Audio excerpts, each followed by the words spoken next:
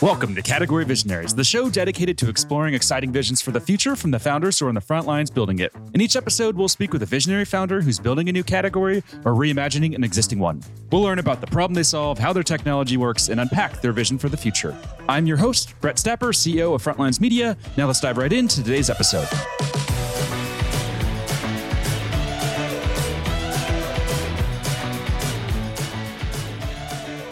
Hey everyone, and thanks for listening. Today I'm speaking with James Hawkins, CEO and co-founder of PostHog, an open source product analytics platform that's raised more than $27 million in funding. James, thanks for chatting with me today. It's a pleasure, Brett. Thanks for having me on today. Yeah, no problem. So before we begin talking about what you're building at PostHog, let's start with a quick summary of who you are and a bit more about your background. Sure. So yeah, I'm James. I'm the CEO and one of two co-founders of PostHog. My background is when I was 15, I thought I'd be an investment banker. Got into college. When I was there, I realized economics wasn't for me. Tried to be a professional cyclist. So I used to kind of road race around Europe. I fell off a lot. I had loads of crashes. I used to do kind of web development on the side to make some extra cash. And then I just got like a full-time offer, became a developer, worked at a bunch of startups. In my most recent one where I was an exec, I wound up as the VP of sales somehow. And that's where I met Tim, my co-founder. And when he left, I wanted to work with him. So yeah, within about 2 minutes of hearing the news that he was departing, he was the best developer I'd ever met. Mm-hmm. And I thought, hey, I really want to keep working with Tim. And I think we can do something cool together. And that was that. Nice. And what's the longest distance you've ever gone on a bike? 206 miles in one day, which far enough to feel it. That's crazy. I don't recommend it. Yeah, it was like we did the first. It was just very boring. It was a very, very long day. We did a big figure of 8 shape. So the hardest bike ride I've done is 135 miles through the Alps. But yeah, I've done an awful lot of cycling in my life. Nice. I do a lot of running and I've done a few marathons. And the hardest part for me is just it gets boring. You know, you're just kind of running. You run out of things to think about, run out of things to listen to. And then it's just silence and boredom. Is that the same in cycling? Sugar. Yeah. Like, no, it's not too bad. I mean, it's very cathartic for the first couple of hours, and then it becomes a bit of a slog. So I don't know. I did like the training. It's kind of relaxing in a perverse way, I guess. Nice. Do you follow Rich Roll at all? No, I do not. I'll have a look. I'll look him up afterwards. Yeah, check him out. He does like these gnarly Ultramans. I think he did 5 Ironmans in 5 days. He's a pretty interesting guy, so could be worth checking out. Cool. Yeah, I'll have a look at that one. Nice. Cool. So let's talk about books. We always like to start here and just learn more about what makes you tick as an entrepreneur and founder. So could you share with us a book that's had the greatest impact on you? Sure. I was going to give you 3 examples. The first is a bit of a stereotype, but No Rules had a huge impact on how we run the company. I guess for me, that book made it click that as we scale PostHog, we're going to do that through more autonomy rather than more process. So it's had a massive cultural impact on how we work. Yeah, the second, I guess, is a biography of Alexander the Great, who did loads of horrific stuff. But just the sheer number of things that he achieved in such a short space of time is really unbelievable. And it puts into perspective. Like, it's one thing doing B2B SaaS, it's another thing conquering multiple nations in a few years. So that one was just kind of interesting from a hey, in the grand scheme of things, we could be going faster than this. Yeah, the third one, I mentioned, we do an awful lot from just looking at other companies and becoming friends with the people that run them and trying to learn a little bit more from first principles. Nice. How long is that Alexander the Great book? I'm always interested in reading those, but they tend to be so long. Not too bad, like 250, 300 pages. I struggle a bit with really long books or books with complicated names. But this one was great. It was so impressive that it was very easy to get through the whole thing. I can't remember the author of this particular biography, but I thoroughly recommend looking him up under the auspice of kind of pretending that it's work. Nice. We'll check it out. And now let's talk about PostHog. So what problem do you solve and how do you solve it? Sure. So PostHog provides an open source product operating system. We try to provide as many of the tools as we can in one spot that help teams make a more successful product. Today, that means product analytics, session recording, feature flagging, experimentation, data pipelines to customer and a data warehouse. The problem we solve is teams today, all of the products I've just mentioned come from separate vendors. They all have to be integrated with each other. That means you're sending data to tons of companies from a privacy perspective. It means you have loads of data integration work. You'll have issues with data parity. And it means that they're not very intuitive to use. Like, it's not easy to kind of not very easy to explore your data because you have to hop between multiple tools. And our goal is just to bring all of that into one platform, and it's kind of all built on an open source base. Got it. And then who's the target market? Sure. We target developers who work at companies with product market fit, who have a centralized data team. So pretty much any software company that's kind of Series B or later. Got it. And what about market categories? How do you think about market categories? The play that we have is we're going really, really wide and we're consolidating a bunch of tools. So quite simply, we can see a category for product analytics, one for session reporting, one for feature flagging experimentation, and so on. And there are many more. And the other thing that we see happening in the kind of analytics world is the modern data stack has kind of become a thing where it's kind of becoming the norm to set up a data warehouse, to put all of this work in, to build data pipelines, to connect all your stack, to shove all your data into a single centralized place, and then to kind of use that to power your applications. We think the concept makes total sense, but we think the execution of the market is weak. It means buying like 8 products and managing up. So we think the market is really, really, really siloed. We can come in as a late entrant and put everything into a single place and make it kind of world editable by being open source to go wider, kind of even faster.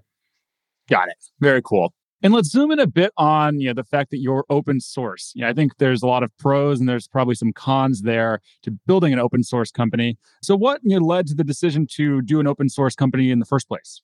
Sure. So originally we thought it was a feature. So Tim and I, we pivoted 5 or 6 times before we built PostHog. And every single time we pivoted, we had to set up a stack of tools to understand our user behavior, because you need to know when you're building a startup, how many users do I have? And every single time it annoyed us setting up all these third-party products where we had to send all our user data to someone else. We had to deal with sales teams. We couldn't just get on with it. We had to talk to human beings. And all we wanted to do was put our credit card details in, get transparent pricing, and get up and running. So we wanted it to be really self-serve. And the second thing is we didn't want to send our data to a third party. We wanted to keep control of it ourselves and to get access to it so we could debug more easily. It's better from a privacy perspective. We didn't want to lose half our data to ad blockers because we were building developer-focused tools. And so originally we're like, oh, well, obviously it's going to be open source so that you can self-host it. So you've got underlying data access. And then within about 3 days, we realized, oh, hang on, open source is an absolutely core part of our strategy.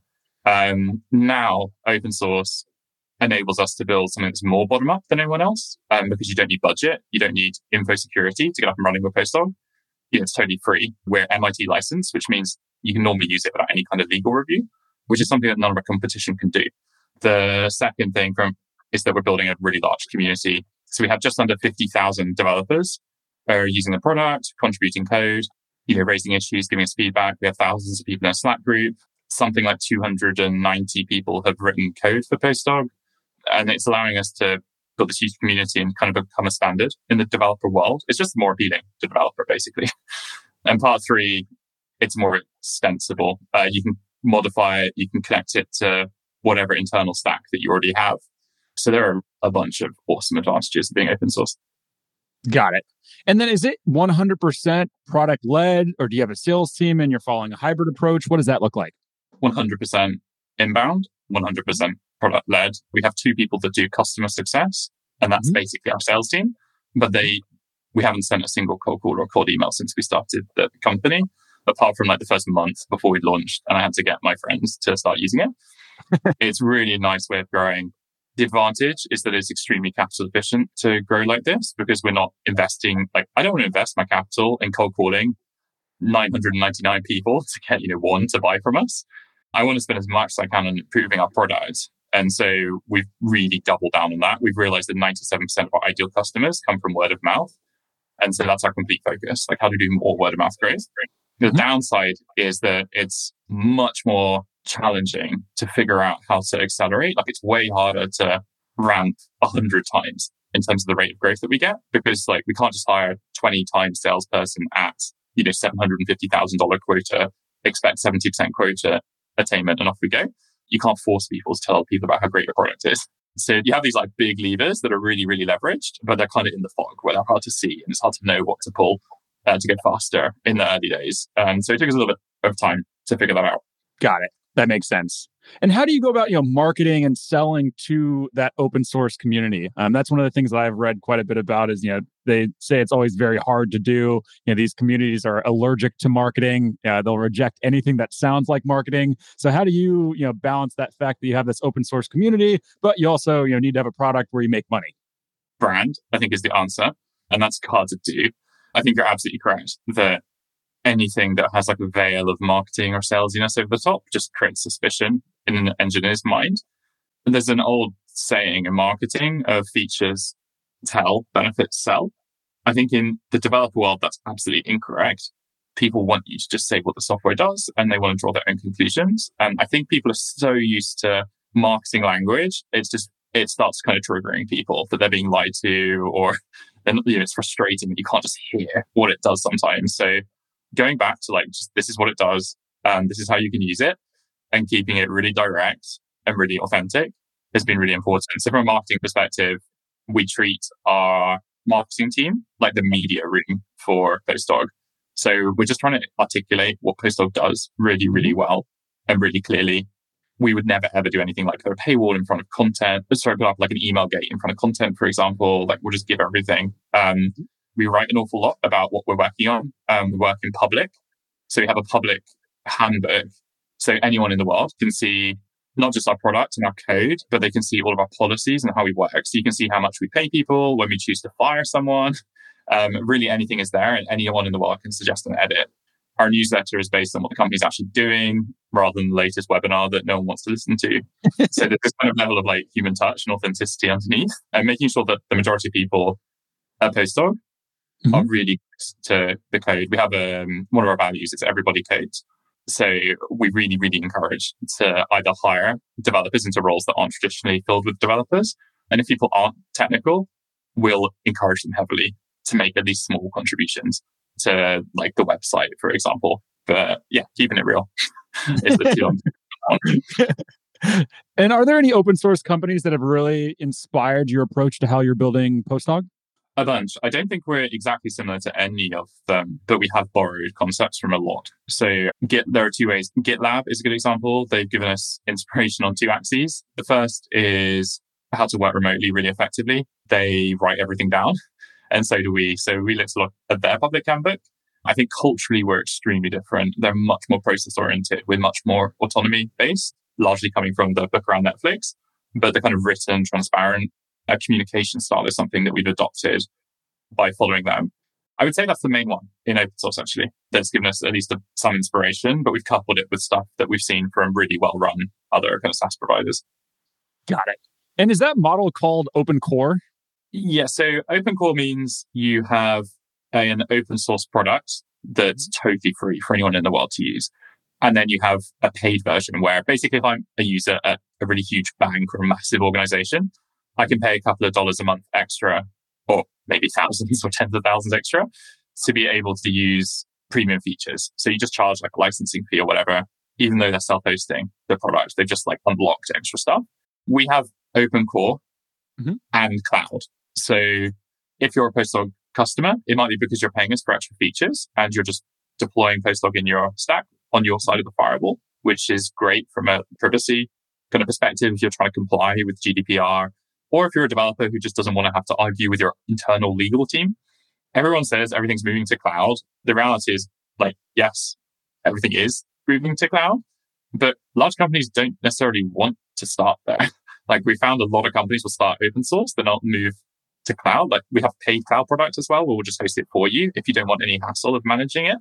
But they'll start open source, then migrate into cloud later once we've already kind of built a business case with them internally and so on. So yeah, we have this like open core model, but we also have a cloud offering too. Okay, got it. Yeah, I feel like I've been seeing more and more companies use the open core terminology, but I was never sure what that actually meant. Yeah, no, it's kind of, I think maybe HashiCorp also popularized it. But the downside of open core is you have to build an awful lot of stuff. Like you have this like mega efficient go-to-market because you don't really have to do outbound sales if you do a good job. But you have to build two products. You have to have a free product and extra paid features on top. So you're covering the kind of money that you would have used for a sales team kind of goes into like just building more stuff. And it's really hard to pull that off without an awful lot of investment percentage-wise in kind of engineering, product design, and so on. Got it. Makes sense. All right, so let's talk about traction. So I know you mentioned how big the community is. Are there any numbers that you can share about customer growth? Yeah, so we have about 17,000 customers across all our products, like a lot of free users. We spent the first year and a half. We're not very old either. I'd stress we're like just over 2.5 years old since we started writing the code.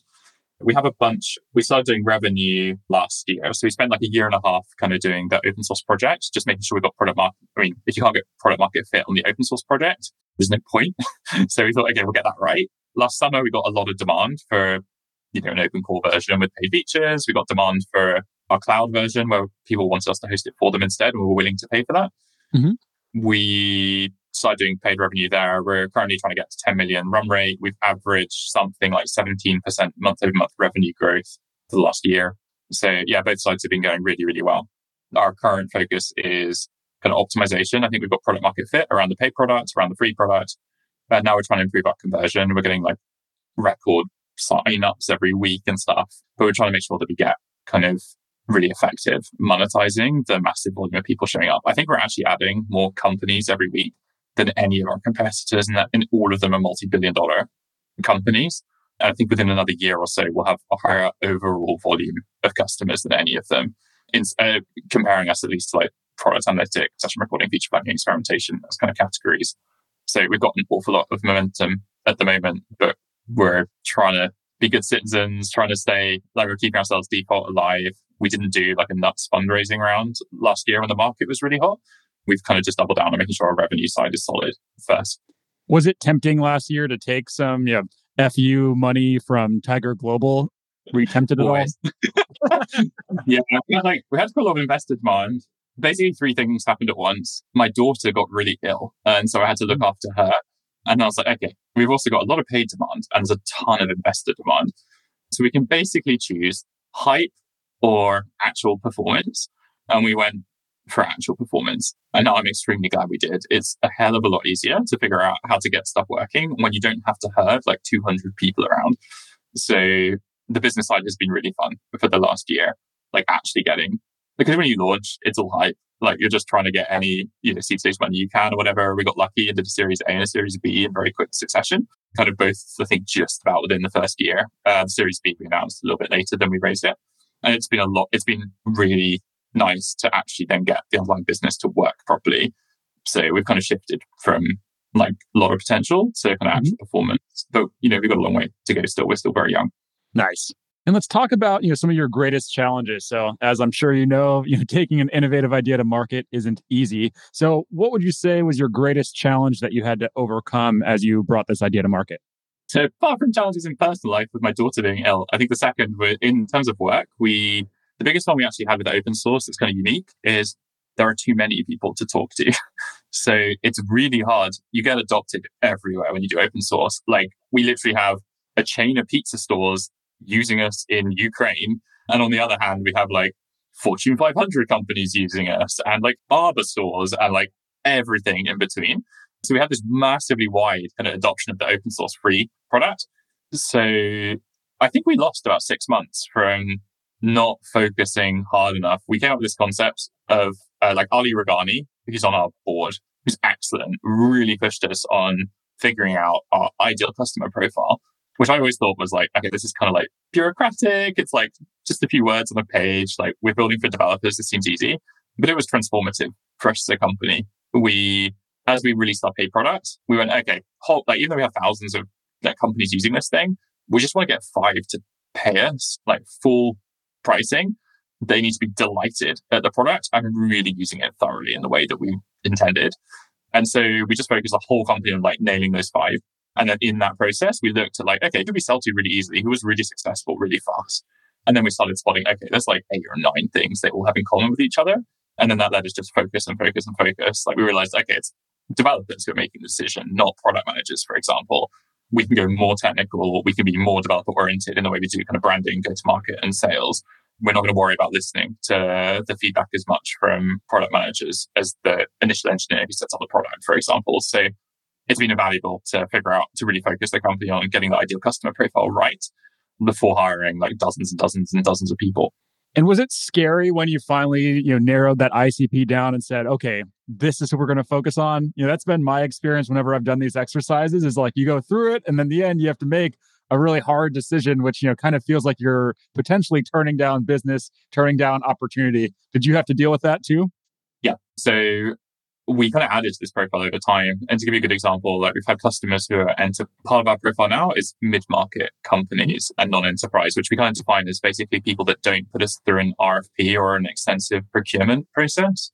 And so we've been turning down like really large enterprise contracts because we have a belief that if we nail mid-market and we really, really, really get this right and we just completely dominate there, enterprises will end up coming to us and we'll be playing kind of from a strong foot rather than not really meeting all their requirements, needing like much more complicated permissioning, having to have another like order of magnitude more scalability and so on. So yeah, we have made some short-term painful decisions that would have made us look good, but the reality is it means we have a much healthier product and we're able to remain product focused. It's been really important to maintain a long runway and to have had a lot of finance to be able to pull off those kinds of decisions. So I think it's partly why we raised a lot of money out of the gate, is so that we had the room to make tough calls like that were harmful financially in the short run, that we thought would benefit us financially in the long run. Nice. And that must have been hard too, right? Because I feel like, at least, the companies that I work with and what I've seen is companies always have a lot of pressure to go enterprise and focus on enterprise. Enterprise is where the money's at. It's sexy and they want the big logos. So was that hard to say, no, we're going to do mid-market? And was there pushback, internally? Or there investors that were pushing you to go more enterprise? What was that like? Yeah, it was really interesting. Funnily enough, the investor pressure was the other way around. I think it is a potential failure mode of a lot of companies where they're like, holy crap, we can't make enough money. We should sell bigger deals. Like that will just make up for everything. And I've worked in places where that's happened before. Like where I was the head of sales, I pushed us up market because I was like, okay, I need to sell 200 deals this year. We're selling like one a month. That doesn't add up. I made our pricing like 20 or 40 times more expensive. It did work. Like we got really quickly from like 1 million to the 10 to 20 million kind of run rate by selling a handful of extremely big deals, like average was around $1 million a year kind of thing. But the downside was at greater scale. It was impossible to keep the product together, to keep our best engineers in, and to get to like 100 million in revenue. So I don't want to repeat that mistake. I'd rather kind of do my homework before the exam, kind of in the mid-market, and build kind of mass popularity there first and have a kind of inbound motion that's not sales-led and so on. So yeah, like our board were, if anything, pushing us in that direction, saying like great businesses are built in mid-market and go up market later. And it will be incredibly obvious when you should go up market. You're having an overwhelming amount of demand. So just ignore it for now. And that's ongoingly hard to do because it's tempting all the time. I've also got like a bunch of us that worked together before and we've all got a background selling enterprise software. So we've kind of got the skills and experience to do it. But I think we all know that the current approach we have is working really, really well. And we should kind of ruthlessly scale this until we're like completely dominant and then start moving around in the market. Nice. That makes sense. And what would you say excites you most about the day-to-day work that you get to do?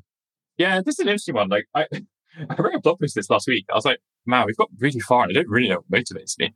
I think I'm quite a competitive person.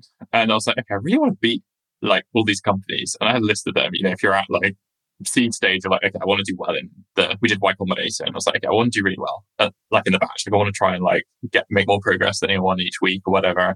And then when we came out, it's like, okay, now we're looking at like Series B companies. Now we're looking at Series C companies and so on. I think the thing that actually motivates me though is all of that competition. They stand for an awful lot of things we think are wrong.